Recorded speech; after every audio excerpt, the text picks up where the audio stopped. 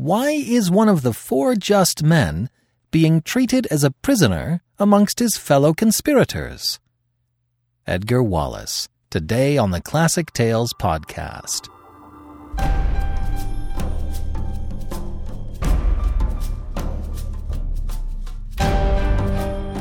Welcome to the Classic Tales podcast. Thank you for listening. The Classic Tales podcast is listener-supported. If you enjoy listening to the Classic Tales, please consider becoming a supporting member. It helps support the podcast, and it's a great way to build out your library of classics.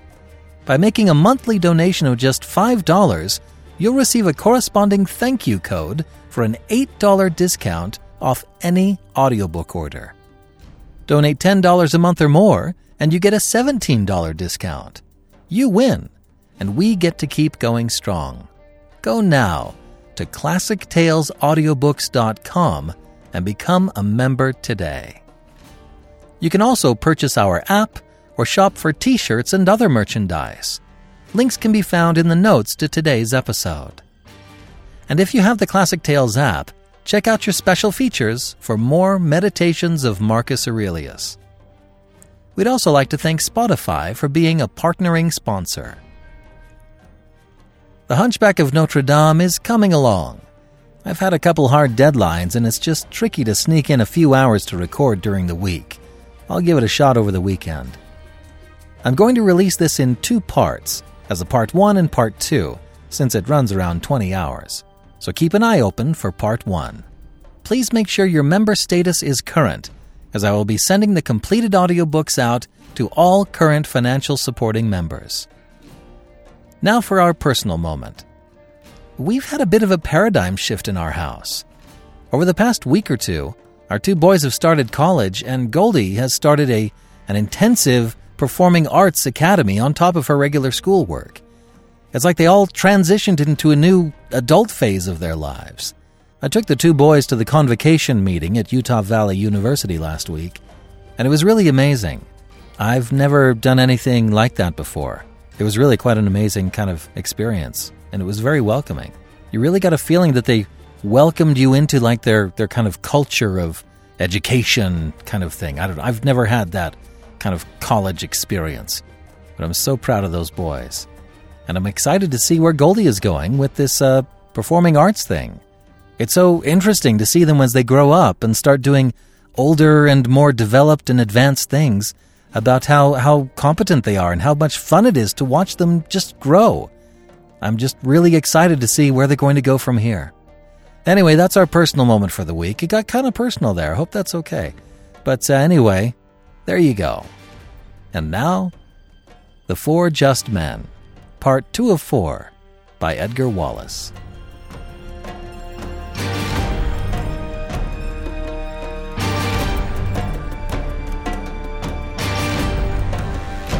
Chapter 4, Preparations. When an advertisement appeared in the newspaper Proprietor announcing that there was, for sale, an established Zinco engraver's business with a splendid new plant and a stock of chemicals, everybody in the printing world said, "That's Etherington's." To the uninitiated, a photo engraver's is a place of buzzing saws and lead shavings and noisy lathes and big, bright arc lamps. To the initiated, a photo engraver's is a place where works of art are reproduced by photography on zinc plates and consequently used for printing purposes. To the very knowing people of the printing world, Etherington's was the worst of its kind, producing the least presentable of pictures at a price slightly above the average.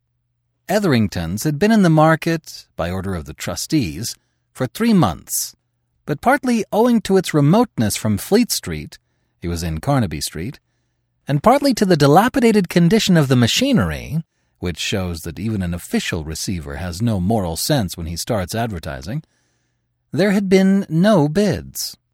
Manfred, who interviewed the trustee in Carey Street, learned that the business could be either leased or purchased, that immediate possession in either circumstances was to be had, that there were premises at the top of the house which had served as a dwelling place to generations of caretakers, and that a banker's reference was all that was necessary in the way of guarantee. "Rather a crank," said the trustee at a meeting of creditors. "Thinks that he is going to make a fortune turning out photogravures of Murillo at a price within reach of the inartistic. He tells me that he is forming a small company to carry on the business, and that so soon as it is formed he will buy the plant outright." And sure enough, that very day, Thomas Brown, merchant, Arthur W. Knight, gentleman, James Selkirk, artist, Andrew Cohen, financial agent, and James Leach, artist, wrote to the Registrar of Joint Stock Companies asking to be formed into a company, limited by shares, with the object of carrying on business as photo engravers, with which object they had severally subscribed for the shares set against their names. In parentheses, Manfred was a great artist. And 5 days before the second reading of the Aliens Extradition Act, the company had entered into occupation of their new premises in preparation to starting a business. "Years ago, when I first came to London," said Manfred, "I learned the easiest way to conceal one's identity was to disguise oneself as a public enemy. There's a wealth of respectability behind the word 'limited', and the pomp and circumstance of a company directorship diverts suspicion, even as it attracts attention." Gonzales printed a neat notice to the effect that the Fine Arts Reproduction Syndicate would commence business on October 1st, and a further neat label that no hands were wanted, and a further terse announcement that travelers and others could only be seen by appointment, and that all letters must be addressed to the manager. It was a plain-fronted shop, with a deep basement, crowded with the dilapidated plant left by the liquidated engraver. The ground floor had been used as offices, and neglected furniture and grimy files predominated. There were pigeonholes filled with old plates, pigeonholes filled with dusty invoices, pigeonholes in which all the debris that was accumulated in an office by a clerk with salary in arrear was deposited. The first floor had been a workshop, the second had been a store, and the third and most interesting floor of all was that on which were the huge cameras and the powerful arc lamps that were so necessary an adjunct to the business.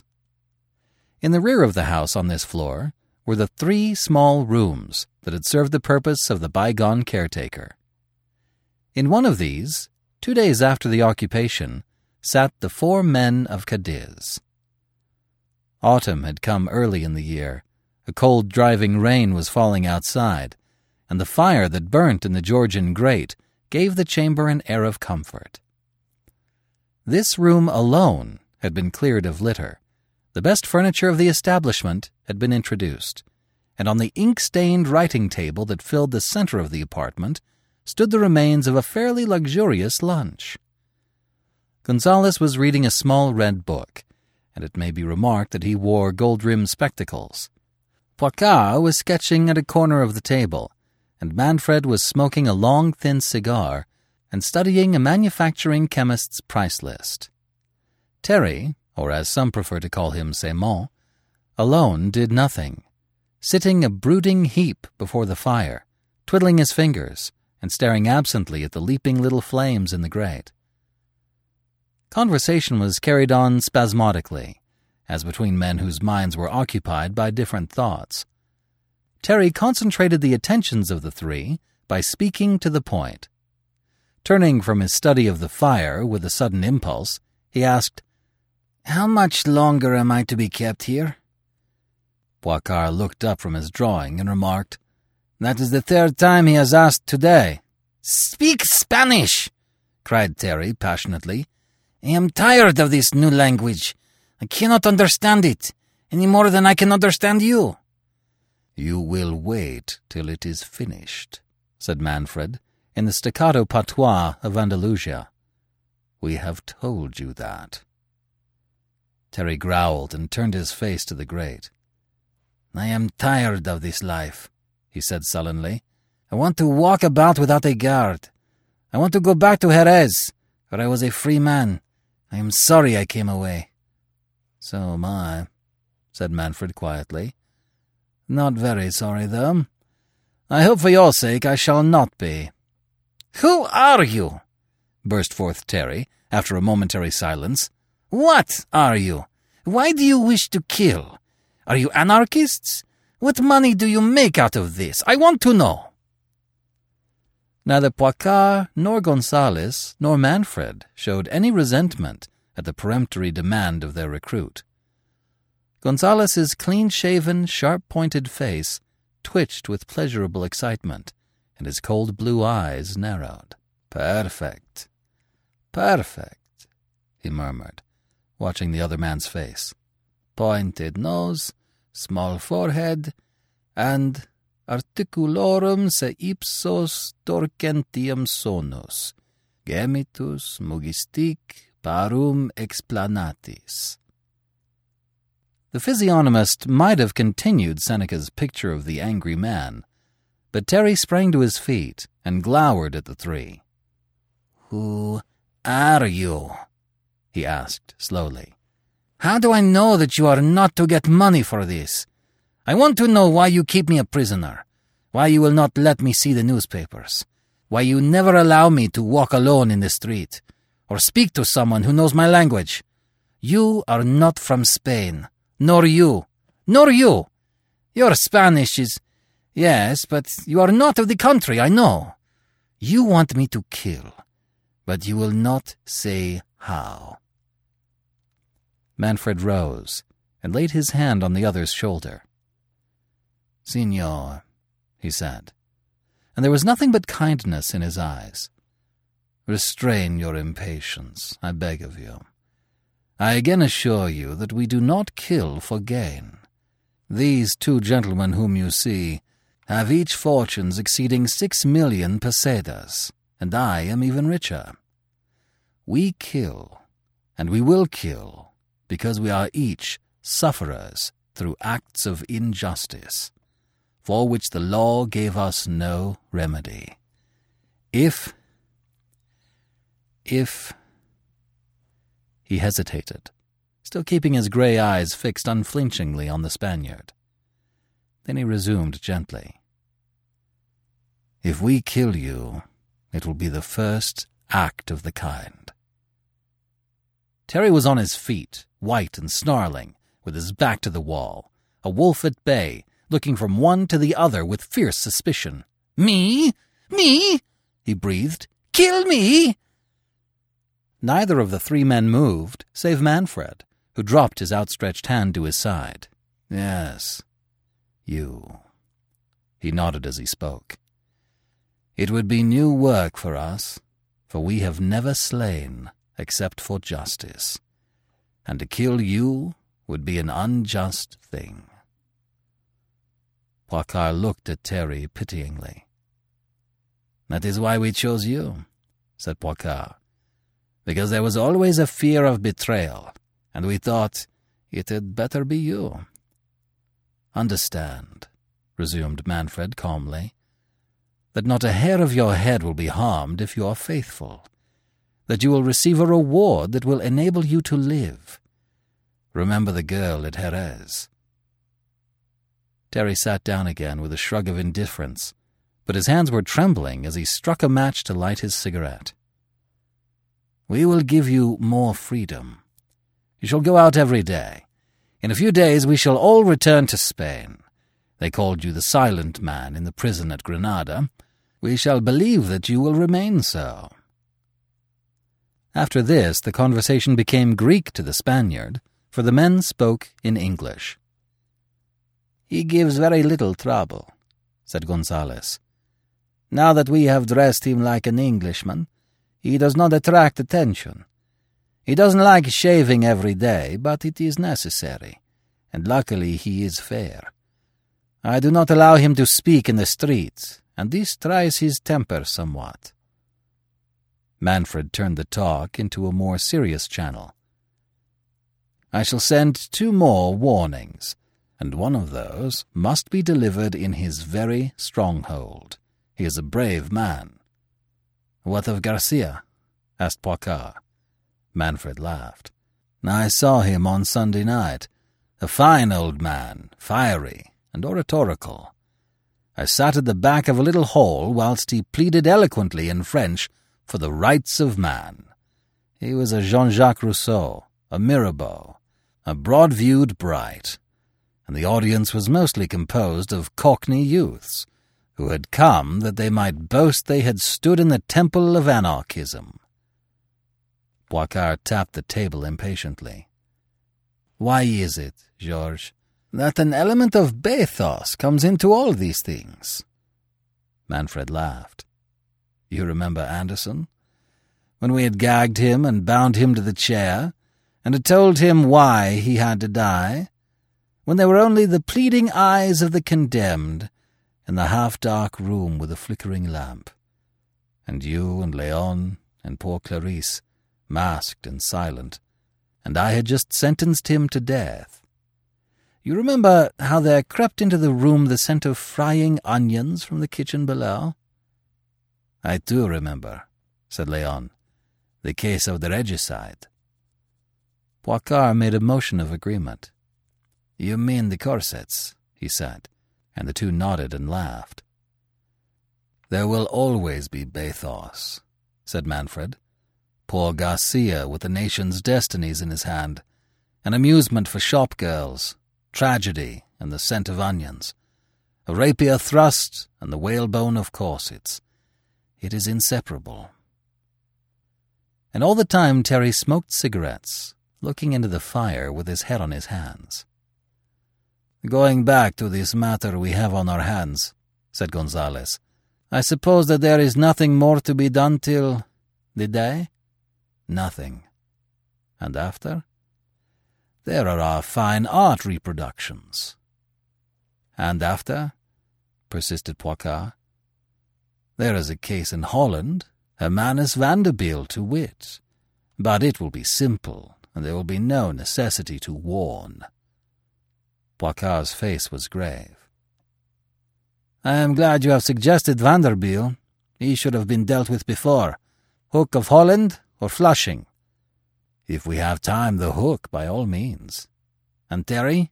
"I will see to him," said Gonzales easily. "We will go overland to Jerez, where the girl is," he added laughingly. The object of their discussion finished his 10th cigarette and sat up in his chair with a grunt. "I forgot to tell you," Léon went on, "that today, when we were taking our exercise walk, Terry was considerably interested in the posters he saw everywhere, and was particularly curious to know why so many people were reading them.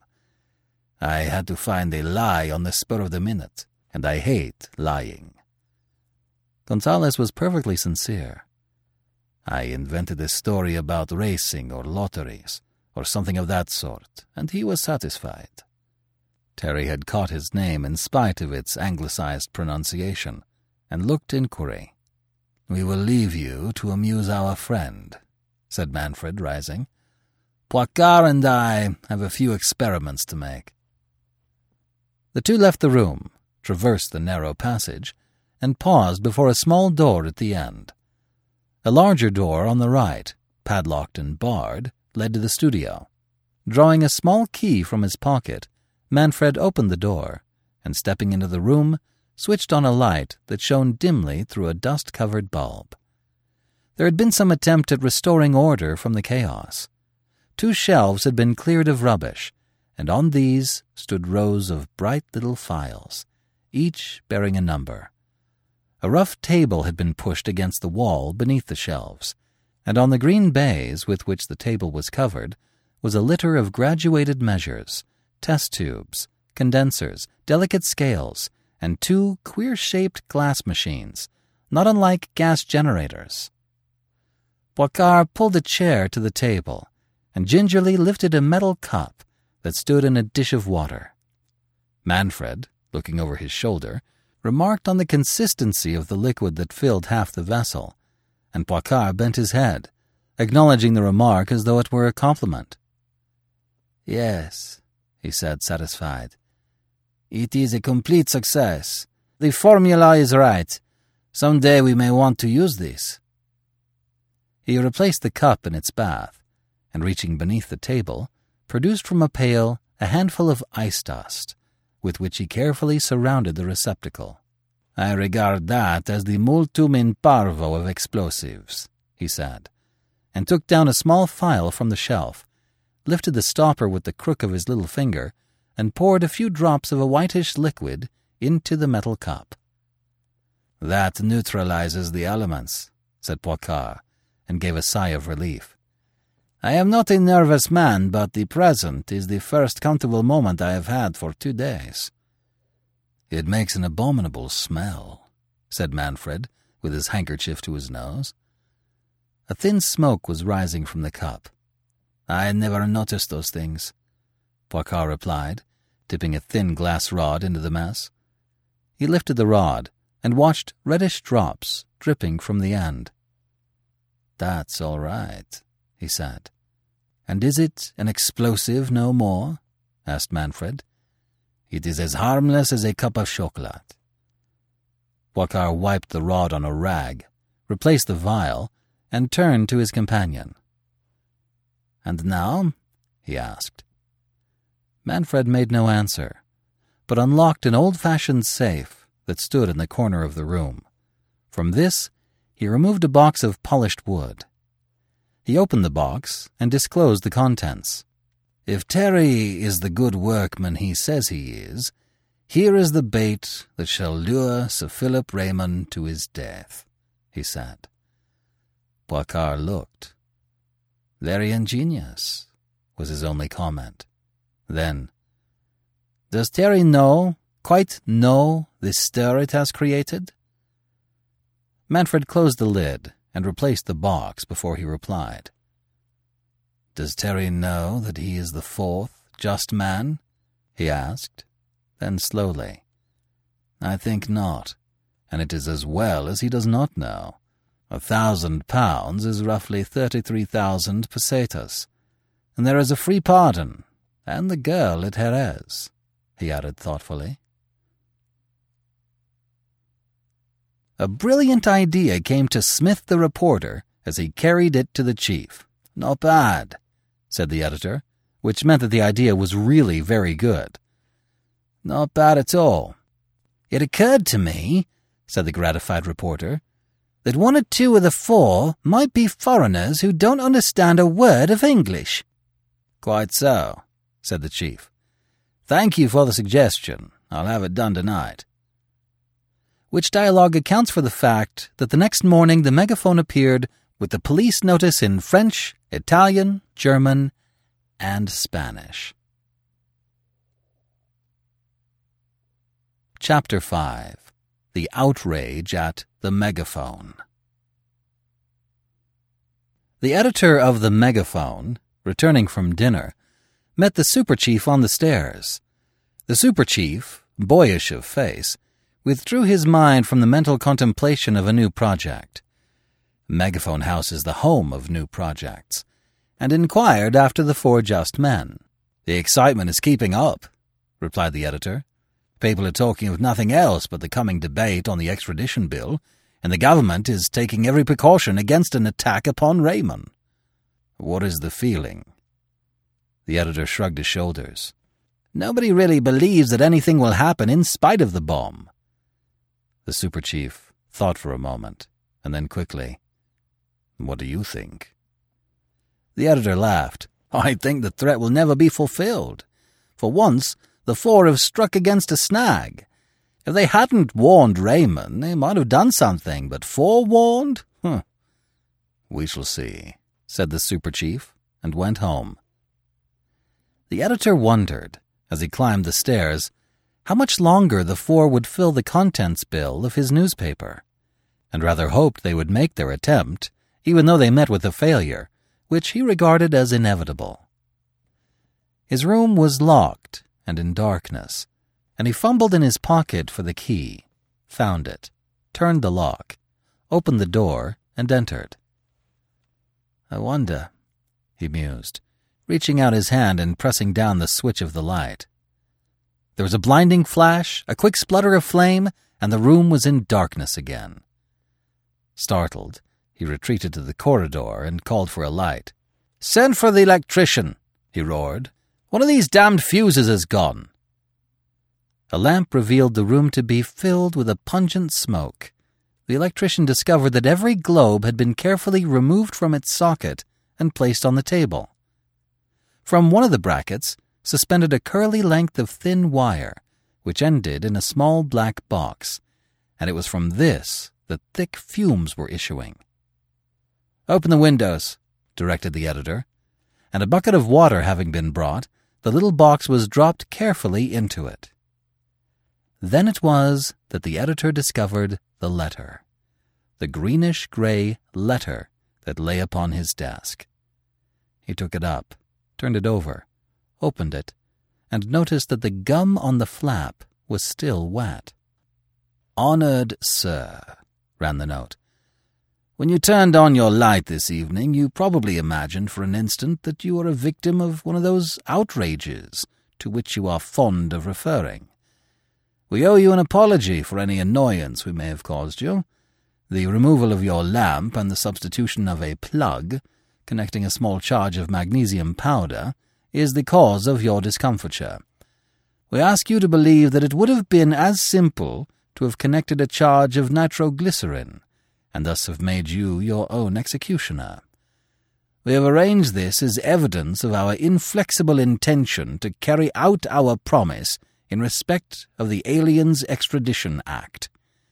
There is no power on earth that can save Sir Philip Raymond from destruction, and we ask you, as the directing force of a great medium, to throw your weight into the scale in the cause of justice, to call upon your government to withdraw an unjust measure, and save not only the lives of many inoffensive persons who have found an asylum in your country, but also the life of a minister of the Crown, whose only fault in our eyes is his zealousness in an unrighteous cause. Signed, the Four Just Men. "Phew!" whistled the editor, wiping his forehead and eyeing the sodden box floating serenely at the top of the bucket. "Anything wrong, sir?" asked the electrician daringly. "Nothing," was the sharp reply. "Finish your work, refix these globes and go." The electrician, ill-satisfied and curious, looked at the floating box and the broken length of wire. "Curious-looking thing, sir," he said. "If you ask me—" "I don't ask you anything. Finish your work," the great journalist interrupted. "Beg pardon, I'm sure," said the apologetic artisan. Half an hour later, the editor of the Megaphone sat discussing the situation with Welby. Welby, who was the greatest foreign editor in London, grinned amiably and drawled his astonishment. "I have always believed that these chaps meant business," he said cheerfully. "And what is more, I feel pretty certain that they will keep their promise. When I was in Genoa—" Welby got much of his information first-hand. "When I was in Genoa, or was it Sofia, I met a man who told me about the Trelovich affair. He was one of the men who assassinated the King of Servia, you remember. Well, one night he left his quarters to visit a theatre. The same night he was found dead in the public square with a sword thrust through his heart. There were two extraordinary things about it." The foreign editor ticked them off on his fingers. "First, the general was a noted swordsman, and there was every evidence that he had not been killed in cold blood, but had been killed in a duel. The second was that he wore corsets, as many of these Germanized officers do, and one of his assailants had discovered the fact, probably by a sword thrust, and made him discard them. At any rate, when he was found, this frippery was discovered close by his body." "Was it known at the time that it was the work of the Four?" asked the editor. Welby shook his head. "Even I had never heard of them before," he said resentfully, then asked, "What have you done about your little scare?" "I've seen the hall porters and the messengers and every man on duty at the time, but the coming and going of our mysterious friend, I don't suppose there was more than one, is unexplained. It really is a remarkable thing. Do you know, Welby, it gives me quite an uncanny feeling. The gum on the envelope was still wet. The letter must have been written on the premises and sealed down within a few seconds of my entering the room. Were the windows open? No.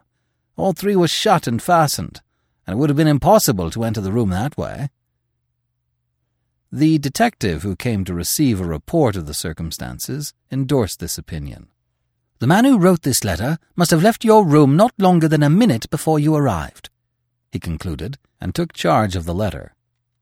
Being a young and enthusiastic detective, before finishing his investigations, he made a most minute search of the room, turning up carpets, tapping walls, inspecting cupboards, and taking laborious and unnecessary measurements with a foot rule.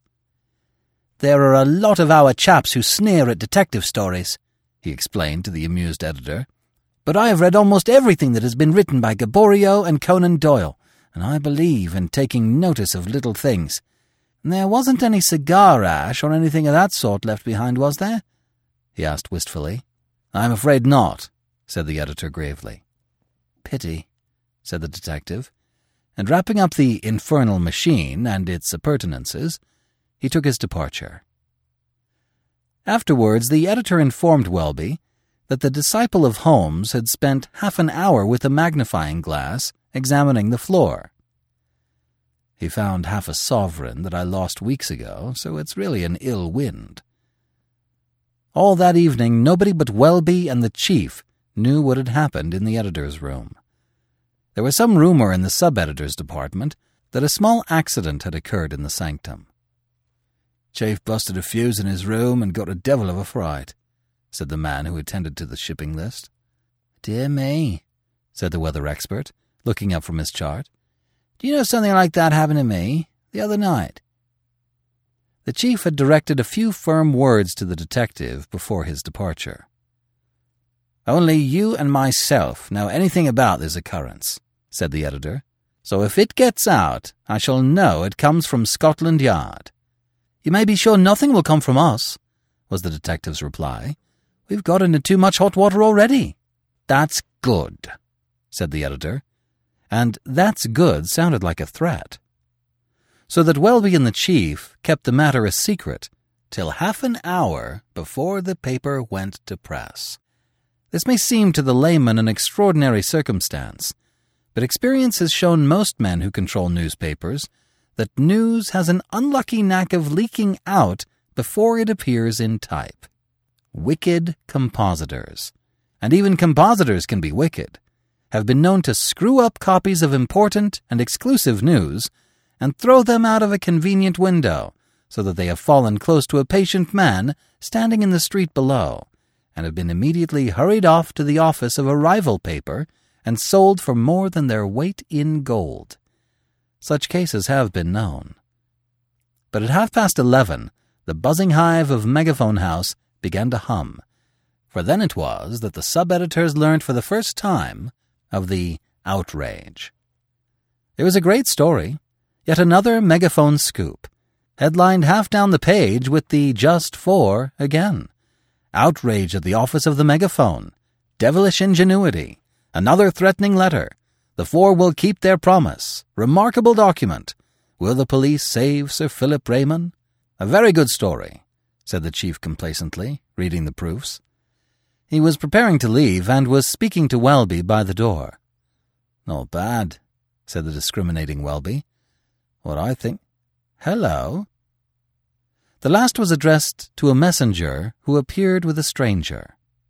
Gentleman wants to speak to somebody, sir. A bit excited, so I brought him up. He's a foreigner, and I can't understand him, so I brought him to you. This to Welby. What do you want? Asked the chief in French. The man shook his head and said a few words in a strange tongue. Ah, said Welby. Spanish. What do you wish? He said in that language. Is this the office of that paper?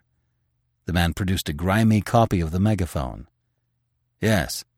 Can I speak to the editor? The chief looked suspicious. I am the editor, he said. The man looked over his shoulder, then leant forward. I am one of the four just men, he said hesitatingly. Welby took a step towards him and scrutinized him closely. "What is your name?" he asked quickly. "Miguel Terry, of Jerez," replied the man. It was 10:30 when, returning from a concert, the cab that bore Poicart and Manfred westward passed through Hanover Square and turned off to Oxford Street. "You asked to see the editor," Manfred was explaining. "They take you up to the offices.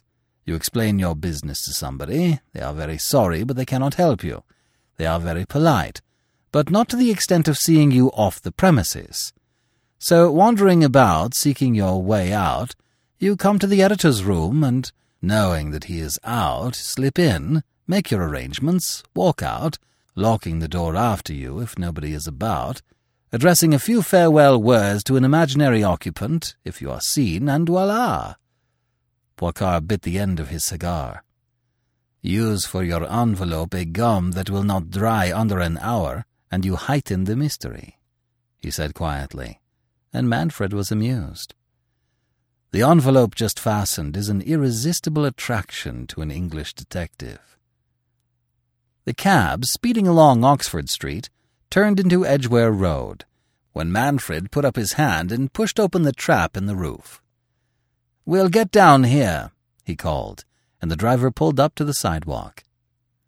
"I thought you said Pembridge Gardens," he remarked as Manfred paid him. "So I did," said Manfred. "Good night." They waited, chatting on the edge of the pavement, until the cab had disappeared from view, then turned back to the Marble Arch, crossed to Park Lane, walked down that plutocratic thoroughfare, and round into Piccadilly. Near the Circus they found a restaurant, with a long bar and many small alcoves, where men sat around marble tables, drinking, smoking, and talking. In one of these, alone, sat Gonzales, smoking a long cigarette and wearing on his clean-shaven mobile face a look of meditative content. Neither of the men evinced the slightest sign of surprise at meeting him, yet Manfred's heart skipped a beat, and into the pallid cheeks of Poicart crept 2 bright red spots. They seated themselves.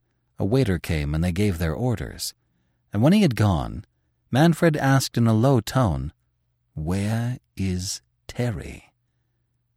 Leon gave the slightest shrug. "Terry has made his escape," he answered calmly. For a minute neither man spoke, and Leon continued, "This morning, before you left, you gave him a bundle of newspapers?" Manfred nodded. "They were English newspapers," he said. "Terry does not know a word of English. There were pictures in them. I gave them to amuse him." "You gave him, among others, the megaphone?" "Yes, ha!" Manfred remembered. "The offer of a reward was in it, and the free pardon, printed in Spanish." Manfred was gazing into vacancy. "I remember," he said slowly. "I read it afterwards." "It was very ingenious," remarked Poicart commendingly. "I noticed that he was rather excited, but I accounted for this by the fact that we had told him last night of the method we intended adopting for the removal of Raymond and the part he was to play." Leon changed the topic to allow the waiter to serve the refreshments that had been ordered. "It is preposterous," he went on without changing his key, "that a horse on which so much money has been placed should not have been sent to England at least a month in advance. The idea of a bad channel crossing leading to the scratching of the favourite of a big race is unheard of," said Manfred severely. The waiter left them. "We went for a walk this afternoon," resumed Leon, "and were passing along Regent Street, he stopping every few seconds to look in the shops, when suddenly we had been staring at the window of a photographer's. I missed him. There were hundreds of people in the street, but no Terry. I have been seeking him ever since." Leon sipped his drink and looked at his watch. The other 2 men did nothing, said nothing. A careful observer might have noticed that both Manfred's and Poicar's hands strayed to the top button of their coats. "Perhaps not so bad as that," smiled Gonzales. Manfred broke the silence of the two. "I take all the blame," he commenced, but Poicar stopped him with a gesture. "If there is any blame, I alone am blameless," he said with a short laugh. "No, George, it is too late to talk of the blame. We underrated the cunning of Monsieur, the enterprise of the English newspapers, and the girl at Jerez," concluded Leon. 5 minutes passed in silence, each man thinking rapidly. "I have a car not far from here," said Leon at length. "You have told me that you would be at this place by 11 o'clock. We have the NAFTA launch at Bournemont Crouch. We could be in France by daybreak." Manfred looked at him. "What do you think yourself?" he asked. "I stay and finish the work," said Leon. "And I," said Poicar quietly but decisively. Manfred called the waiter. "Have you the last editions of the evening papers?" The waiter thought he could get them, and returned with 2. Manfred scanned the pages carefully, then threw them aside. "Nothing in these," he said. "If Terry has gone to the police, we must hide and use some other method to that agreed upon. Or we could strike now. After all, Terry has told us all we want to know, but that would be unfair to Raymond." Poicar finished his sentence in such a tone as summarily ended that possibility. "He still has 2 days, and must receive yet another and last warning. Then we must find Terry." It was Manfred who spoke, and he rose, followed by Poicar and Gonzales. "If Terry has not gone to the police, where would he go?" The tone of Leon's question suggested the answer. "To the office of the newspaper that published the Spanish advertisement," was Manfred's reply, and instinctively the 3 men knew that this was the correct solution. "Your motor car will be useful," said Manfred, and all 3 left the bar. In the editor's room, Terry faced the 2 journalists. "Terry?" repeated Welby. "I do not know that name. Where do you come from? What is your address?" "I come from Jerez in Andalusia, from the wine farm of Senor." "Not that," interrupted Welby. "Where do you come from now? What part of London?" Terry raised his hands despairingly. "How should I know? There are houses and streets and people, and it is in London, and I was to kill a man, a minister, because he had made a wicked law. They did not tell me." "They? Who?" asked the editor eagerly. "The other 3. "But their names?" Terry shot a suspicious glance at his questioner. "There is a reward," he said sullenly, "and a pardon. I want these before I tell." The editor stepped to his desk. "If you are one of the 4, you shall have your reward. You shall have some of it now." He pressed a button, and a messenger came to the door. "Go to the composing room and tell the printer not to allow his men to leave until I give orders." Below, in the basement, the machines were thundering as they flung out the first numbers of the morning news. "Now," the editor turned to Terry, who had stood, uneasily shifting from foot to foot whilst the order was being given. "Now, tell me all you know." Terry did not answer. His eyes were fixed on the floor. "There is a reward and a pardon," he muttered doggedly. "Hasten," cried Welby. "You will receive your reward and the pardon also. Tell us, who are the 4 just men? Who are the other 3? Where are they to be found?" "Here," said a clear voice behind him, and he turned as a stranger, closing the door as he entered, stood facing the 3 men, a stranger in evening dress, masked from brow to chin. There was a revolver in his hand that hung at his side. I am one, repeated the stranger calmly. There are 2 others waiting outside the building. How did you get here? What do you want? Demanded the editor, and stretched his hand to an open drawer in his desk. Take your hand away. And the thin barrel of the revolver rose with a jerk. How I came here, your doorkeeper will explain when he recovers consciousness. Why I am here is because I wish to save my life, not an unreasonable wish. If Terry speaks, I may be a dead man. I am about to prevent him speaking. I have no quarrel with either of you gentlemen, but if you hinder me, I shall kill you, he said simply. He spoke all the while in English, and Terry, with wide-stretched eyes and distended nostrils, shrank back against the wall, breathing quickly. You, said the masked man, turning to the terror-stricken informer and speaking in Spanish, would have betrayed your comrades. You would have thwarted a great purpose. Therefore it is just that you should die. He raised the revolver to the level of Terry's breast, and Terry fell on his knees, mouthing the prayer he could not articulate. "By God, no!" cried the editor, and sprang forward. The revolver turned on him. "Sir," said the unknown, and his voice sank almost to a whisper. "For God's sake, do not force me to kill you." "You shall not commit a cold-blooded murder!" cried the editor, in a white heat of anger, and moved forward, but Welby held him back. "What is the use?" said Welby in an undertone. "He means it. We can do nothing." "You can do something," said the stranger, and his revolver dropped to his side. Before the editor could answer, there was a knock at the door. "Say you are busy." And the revolver covered Terry, who was a whimpering, huddled heap by the wall. "Go away," shouted the editor. "I am busy." "The printers are waiting," said the voice of the messenger. "Now," asked the chief, as the footsteps of the boy died away. "What can we do?" "You can save this man's life." "How?" "Give me your word of honor that you will allow us both to depart, and will neither raise an alarm nor leave this room for a quarter of an hour." The editor hesitated. "How do I know that the murder you contemplate will not be committed as soon as you get clear?"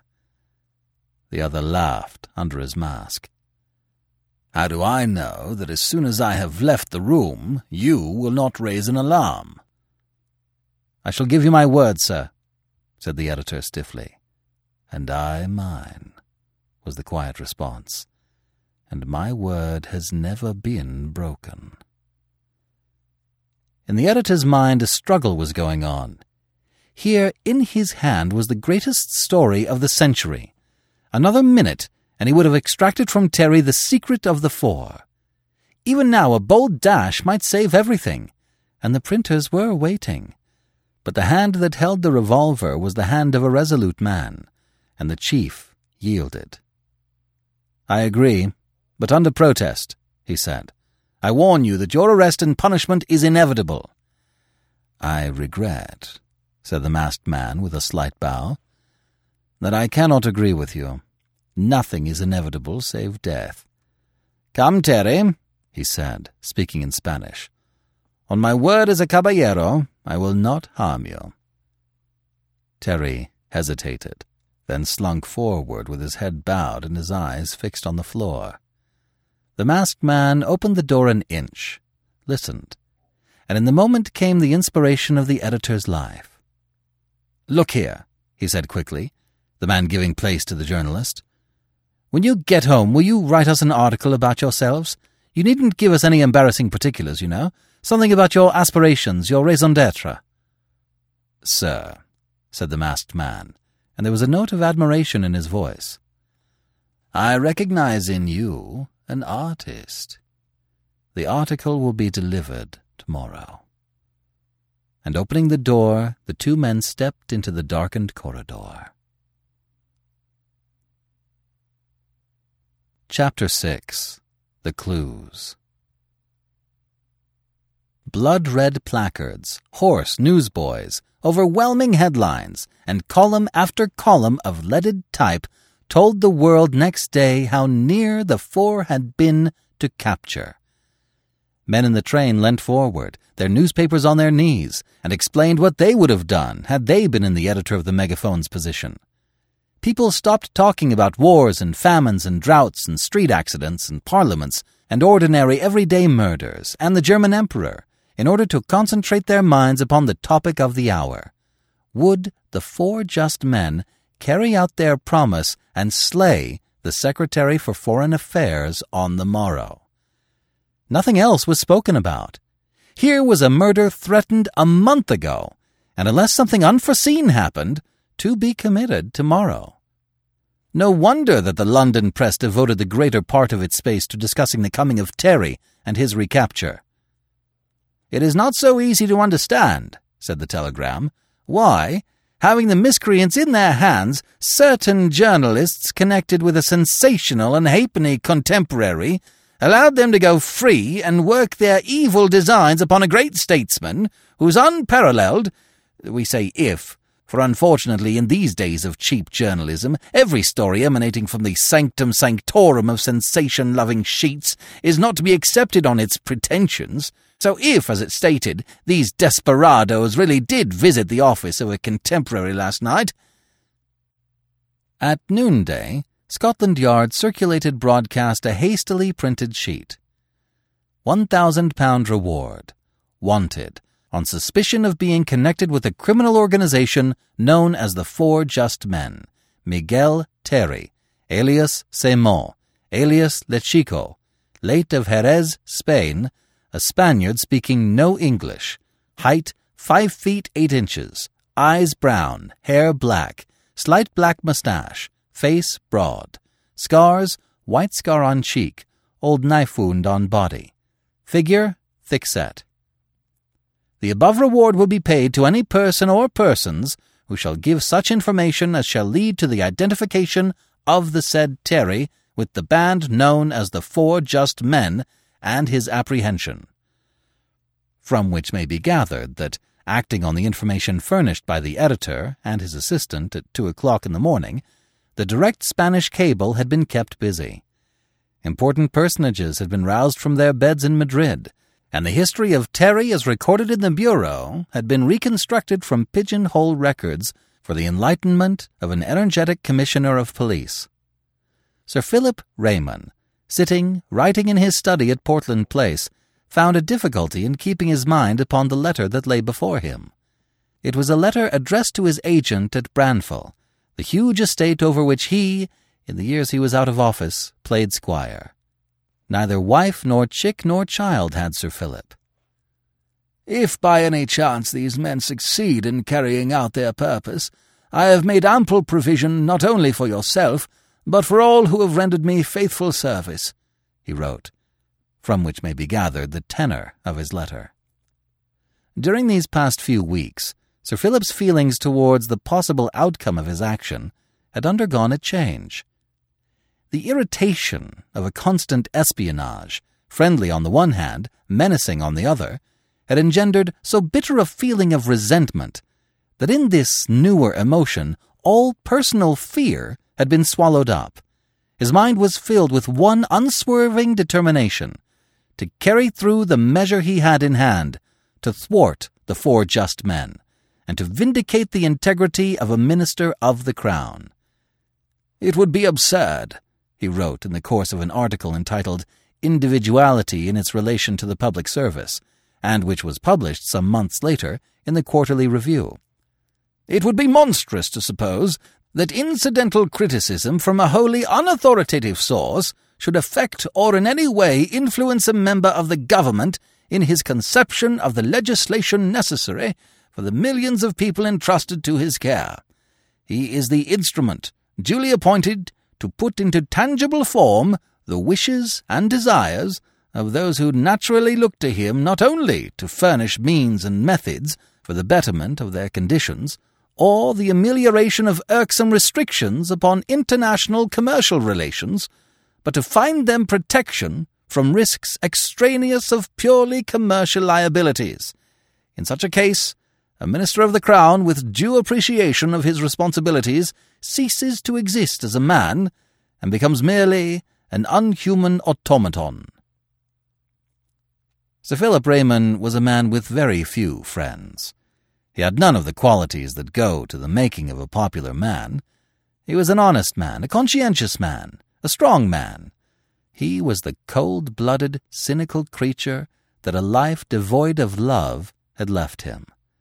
He had no enthusiasm, and inspired none. Satisfied that a certain procedure was less wrong than any other, he adopted it. Satisfied that a measure was for the immediate or ultimate good of his fellows, he carried that measure through to the bitter end. It may be said of him that he had no ambitions, only aims. He was the most dangerous man in the cabinet, which he dominated in his masterful way, for he knew not the meaning of the blessed word compromise. If he held views on any subject under the sun, those views were to be the views of his colleagues. 4 times, in the short history of the administration, had rumored resignation of a cabinet minister filled the placards of the newspapers, and each time the minister whose resignation was ultimately recorded was the man whose views had clashed with the Foreign Secretary. In small things, as in great, he had his way. His official residence he absolutely refused to occupy, and number 44 Downing Street was converted into half office, half palace. Portland Place was his home, and from there he drove every morning, passing the Horse Guards clock as it finished the last stroke of 10. A private telephone wire connected his study in Portland Place with the official residence, and but for this, Sir Philip had cut himself adrift from the house in Downing Street, to occupy which had been the ambition of the great men of his party. Now, however, with the approach of the day on which every effort would be taxed, the police insisted upon his taking up his quarters in Downing Street. Here, they said, the task of protecting the minister would be simplified. Number 44 Downing Street, they knew. The approaches could be better guarded, and moreover the drive, that dangerous drive, between Portland Place and the Foreign Office would be obviated. It took a considerable amount of pressure and pleading to induce Sir Philip to take even this step, and it was only when it was pointed out that the surveillance to which he was being subjected would not be so apparent to himself that he yielded. "You don't like to find my men outside your door with your shaving water," said Superintendent Falmouth bluntly. "You objected to one of my men being in your bathroom when you went in the other morning, and you complained about a plainclothes officer driving on your box. Well, Sir Philip, in Downing Street I promise that you shan't even see them." This clinched the argument. It was just before leaving Portland Place to take up his new quarters that he sat writing to his agent, whilst the detective waited outside the door. The telephone at Sir Philip's elbow buzzed. He hated bells, and the voice of his private secretary asked with some anxiety how long he would be. "We have got 60 men on duty at 44, said the secretary, zealous and young, "and today and tomorrow we shall—" And Sir Philip listened with growing impatience to the recital. "I wonder you have not got an iron safe to lock me in," he said petulantly, and closed the conversation. There was a knock at the door, and Falmouth put his head inside. "I don't want to hurry you, sir," he said, "but—" So the Foreign Secretary drove off to Downing Street in something remarkably like a temper. For he was not used to being hurried, or taken charge of, or ordered hither and thither. It irritated him further to see the now familiar cyclists on either side of the carriage, to recognize at every few yards an obvious policeman in mufti, admiring the view from the sidewalk. And when he came to Downing Street, he found it barred to all carriages but his own, and an enormous crowd of morbid sightseers gathered to cheer his ingress. He felt as if he had never felt before in his life, humiliated. He found his secretary waiting in his private office with the rough draft of the speech that was to introduce the second reading of the extradition bill. "We are pretty sure to meet with a great deal of opposition," informed the secretary, "but Mainland has sent out 3-line whips and expects to get a majority of 36 at the very least." Raymond read over the notes and found them refreshing. They brought back the old feeling of security and importance. After all, he was a great minister of state, Of course, the threats were too absurd. The police were to blame for making so much fuss, and of course the press. Yes, that was it. A newspaper sensation. There was something buoyant, something almost genial in his air, when he turned with a half-smile to his secretary. "Well, what about my unknown friends? What do the blackguards call themselves? The Four Just Men?" Even as he spoke, he was acting a part. He had not forgotten their title. It was with him day and night.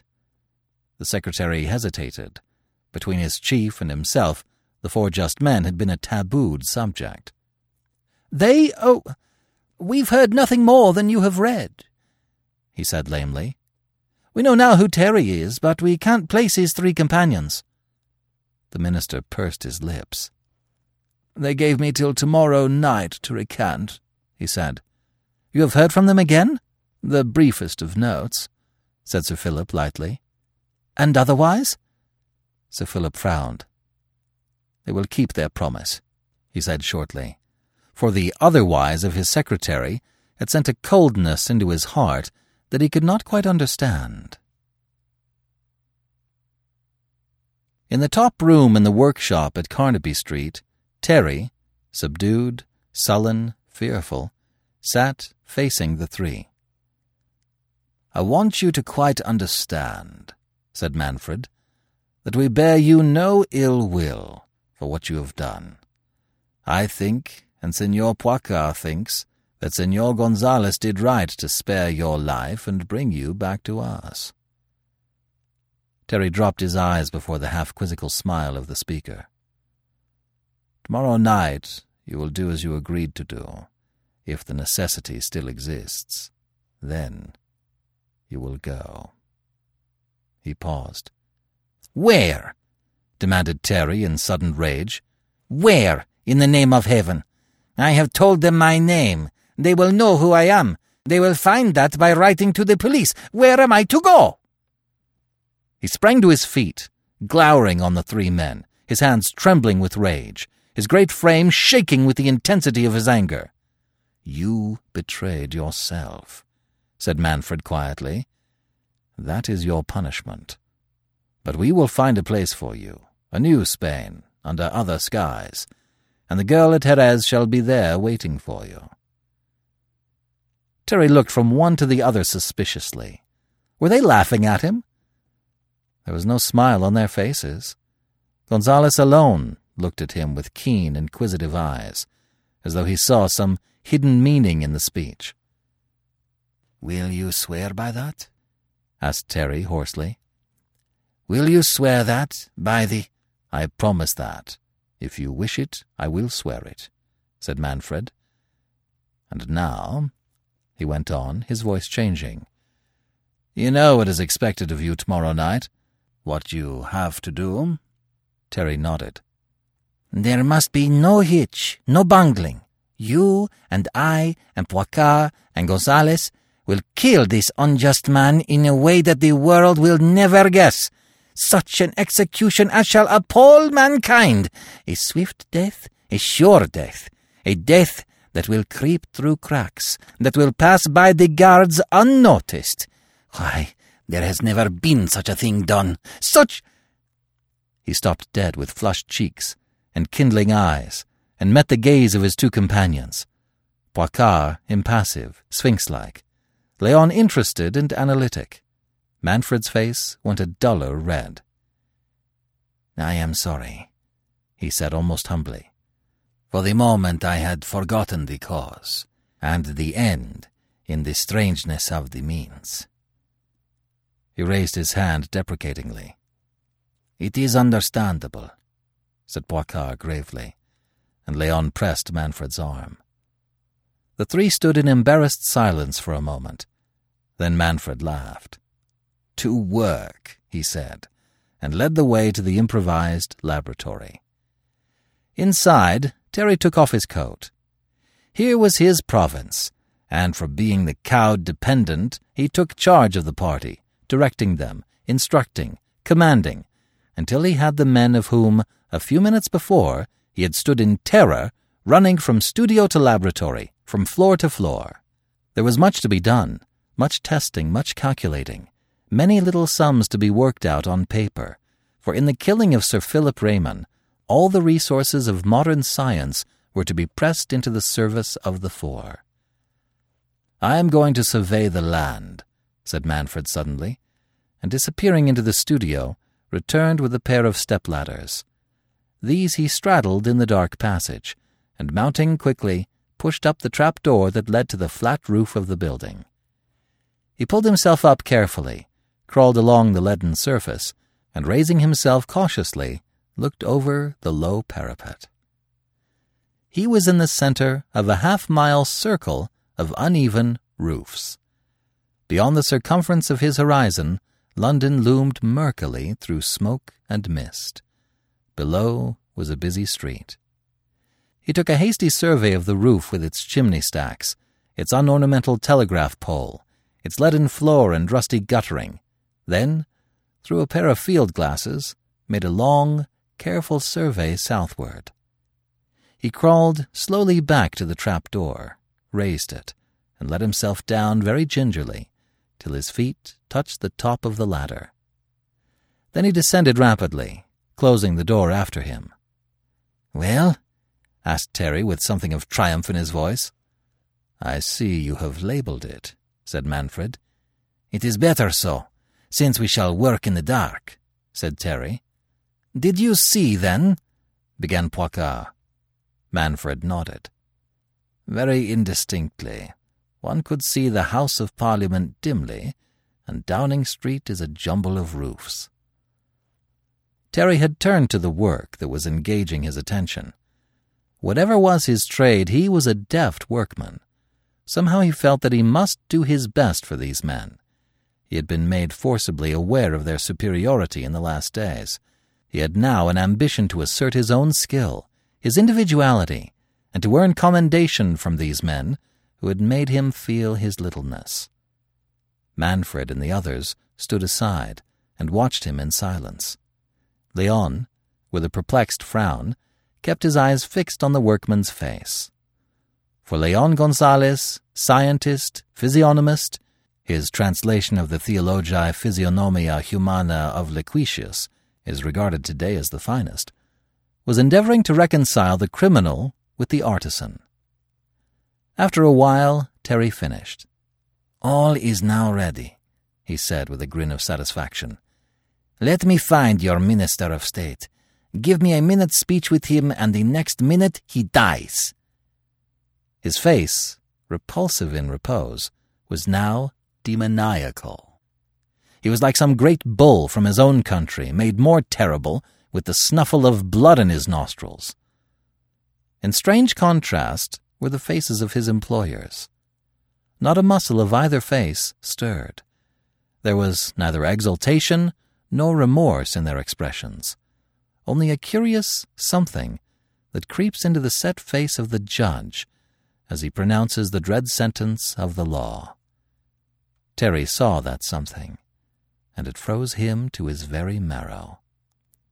He threw up his hands as if to ward them off. "Stop! Stop!" he shouted. "Don't look like that! In the name of God, don't! Don't!" He covered his face with shaking hands. "Like what, Terry?" asked Leon softly.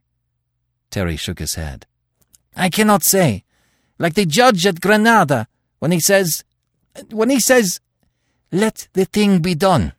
"If we look so," said Manfred harshly, "it is because we are judges, and not alone judges, but executioners of our judgment." "I thought you would have been pleased," whimpered Terry. "You have done well," said Manfred gravely. "Bueno, bueno," echoed the others. "Pray God that we are successful," added Manfred solemnly, and Terry stared at this strange man in amazement. Superintendent Falmouth reported to the commissioner that afternoon that all arrangements were now complete for the protection of the threatened minister. "I've filled up 44 Downing Street," he said. "There's practically a man in every room. I've got 4 of our best men on the roof, men in the basement, men in the kitchens." "What about the servants?" asked the commissioner. Sir Philip has brought up his own people from the country, and now there isn't a person in the house, from the private secretary to the doorkeeper, whose name and history I don't know from A to Z." The Commissioner breathed an anxious sigh. "I shall be very glad when tomorrow is over," he said. "What are the final arrangements?" "There has been no change, sir, since we fixed things up the morning Sir Philip came over. He remains at 44 all day tomorrow until 8:30, goes over to the house at 9 to move the reading of the bill, returns at 11.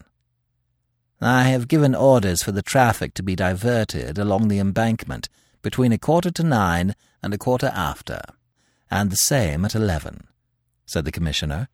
"4 closed carriages will drive from Downing Street to the house. Sir Philip will drive down in a car immediately afterwards." There was a rap at the door. The conversation took place in the Commissioner's office, and a police officer entered. He bore a card in his hand, which he laid upon the table.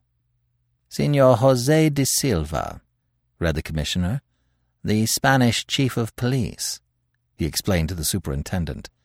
"Show him in, please." Signor de Silva, a lithe little man, with a pronounced nose and beard, greeted the Englishman with the exaggerated politeness that is peculiar to Spanish official circles. "I am sorry to bring you over," said the Commissioner, after he had shaken hands with the visitor and had introduced him to Falmouth. "We thought you might be able to help us in our search for Terry." "Lucky I was in Paris," said the Spaniard. "Yes, I know Terry, and I am astounded to find him in such distinguished company. Do I know the 4? His shoulders went up to his ears. "Who knows? I know of them. There was a case at Malaga, you know. Terry is not a good criminal. I was astonished to learn that he had joined the band." "By the way," said the chief, picking up a copy of the police notice that lay on his desk and running his eye over it, "your people omitted to say, although it really isn't of very great importance, what is Terry's trade?" The Spanish policeman knitted his brow. "Terry's trade? Let me remember." He thought for a moment. "Terry's trade? I don't think I know. Yet I have an idea that it is something to do with rubber. His first crime was stealing rubber, but if you want to know for certain—" The Commissioner laughed. "It really isn't all that important," he said lightly.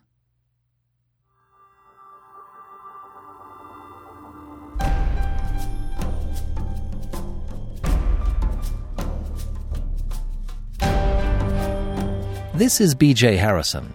I hope you have enjoyed this unabridged production of The 4 Just Men, Part 2 of 4 by Edgar Wallace. If you have enjoyed this book, please become a supporting member of the Classic Tales at ClassicTalesAudiobooks.com. You'll find many ways of supporting us, starting at only $5 a month. Each donation comes with a monthly thank you code for expanding your classic audiobook library. Please become a member today. Thank you for joining me today and allowing classic literature to awaken your better self. Please join me every week, and we'll rediscover the greatest stories ever put to paper.